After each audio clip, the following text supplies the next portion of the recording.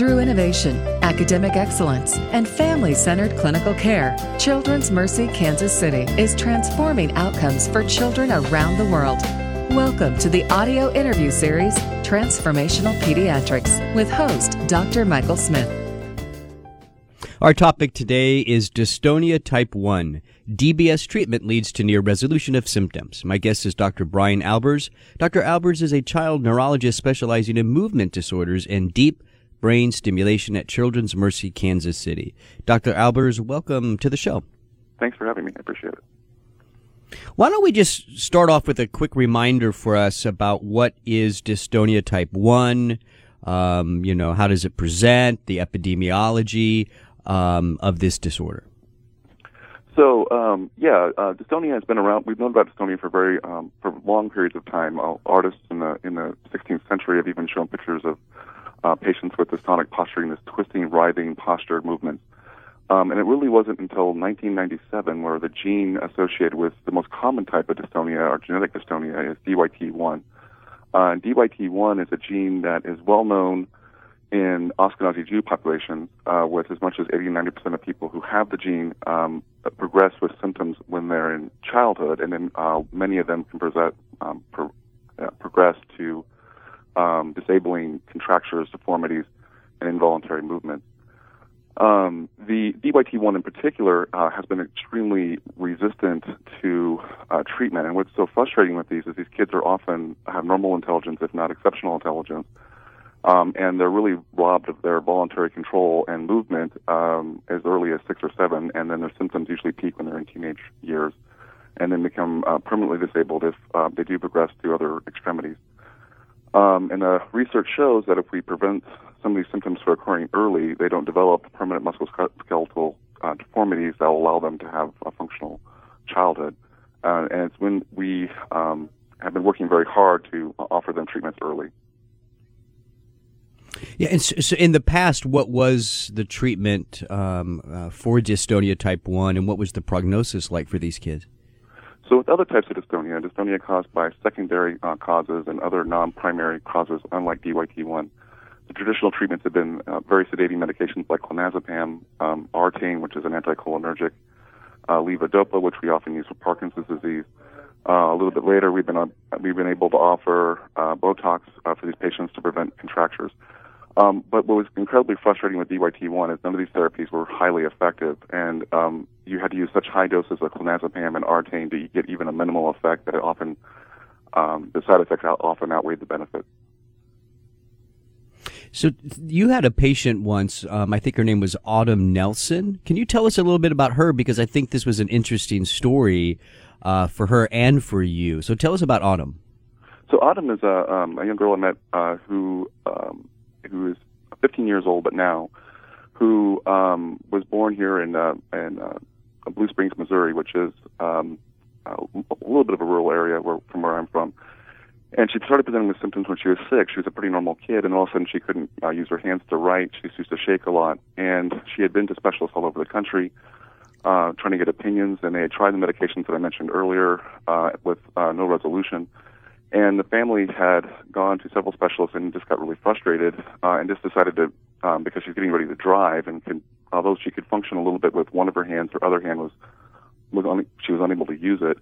So they came to me, and it was pretty clear that her symptoms were consistent with classic DYT1 dystonia. She had these twisting, writhing movements that were made more apparent with action. And when you talk with the family, it turns out the mother was adopted from Poland, and there was likely strong Jewish heritage. And it became very clear that DYT1 dystonia might have been overlooked.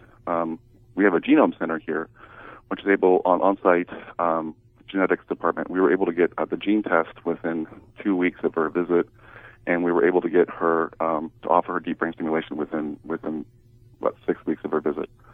And what was really exciting was where we had tried everything before, within a week of turning her on, she completely regained function of her arms and hands. She had, within a month, she had absolutely no symptoms at all of dystonia, was able to drive a car, was able to put her makeup on, was able to take a bath by herself, and is continuing to do very well. The other thing that was also very interesting is that her mood was starting to be affected, and her mood is not much more stabilized, probably because her dystonia is getting better, but we also know the biochemical changes associated with dystonia probably affect the way you think about yourself and the way you feel about yourself. Well, what a great story. And so that leads us then into deep brain stimulation. How does that actually work? Are we clear on, the mechanism of action and what's actually occurring to give us the benefit with deep brain stimulation? So it's a great question. Deep brain stimulation's been around since the 80s for tremor and Parkinson's disease in adults. And over 130,000 adults have had this for those types of disease. But it's really been ignored in kids. And we know that we can get this super dramatic result in children, especially if we intervene early before they develop progression of symptoms. The exact mechanism is unknown. We know in the past that we've tried to treat this disease by doing pallidotomies, actually removing the part of the brain of the globus pallidus, and it would seem to be effective for a short period of time, then it got worse. The deep brain stimulator is much like a pacemaker for the heart. What we think it does is it seems to either amplify or distract abnormal signals in the brain, and we can program that to allow us to have better control of the arms and extremities. And the programming is sort of like a somatotopy. It's sort of like I can control the arms and control the legs by stimulating various regions of the brain. And we also know that from animal studies that chronic stimulation of the brain actually probably makes these neurons grow longer. They don't grow new neurons, but they probably grow longer and make new connections, which might explain why early intervention with these children can result in long-term results.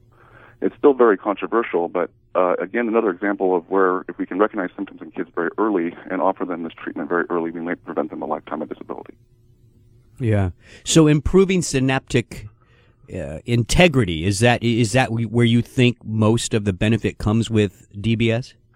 It has to be, in my opinion, because what's really interesting about these patients, and if you've ever seen these online or in documentaries, you turn the device on and they get a little bit better, but then they come back 6 months later and they're almost completely cured, with some cases if you're lucky.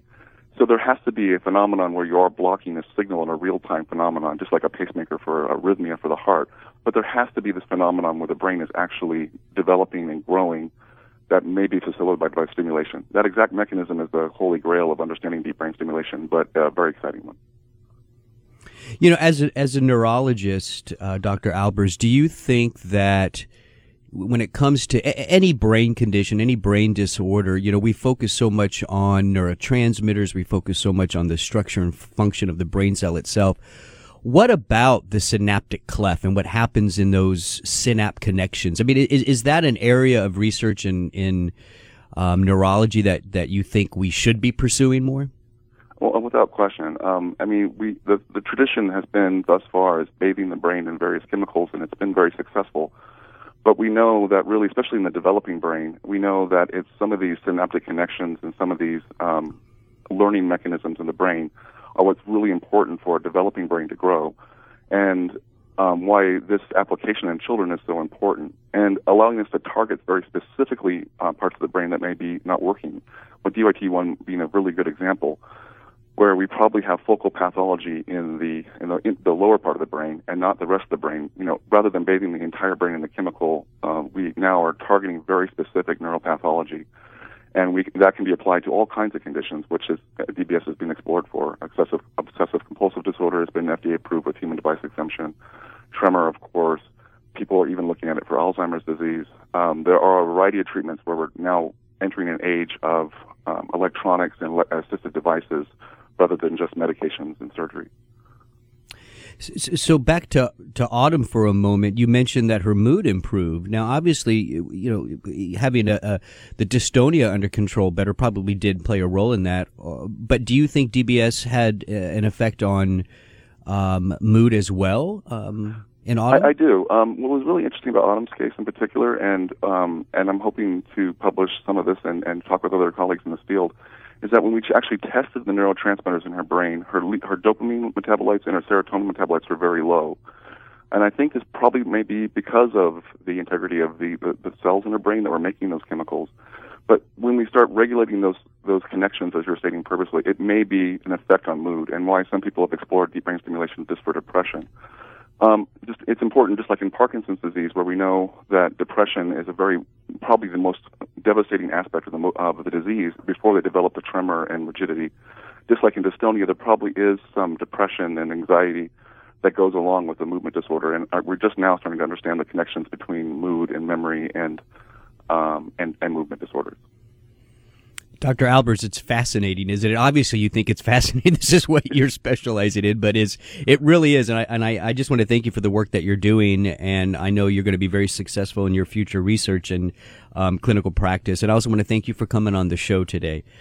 You're listening to Transformational Pediatrics with Children's Mercy Kansas City.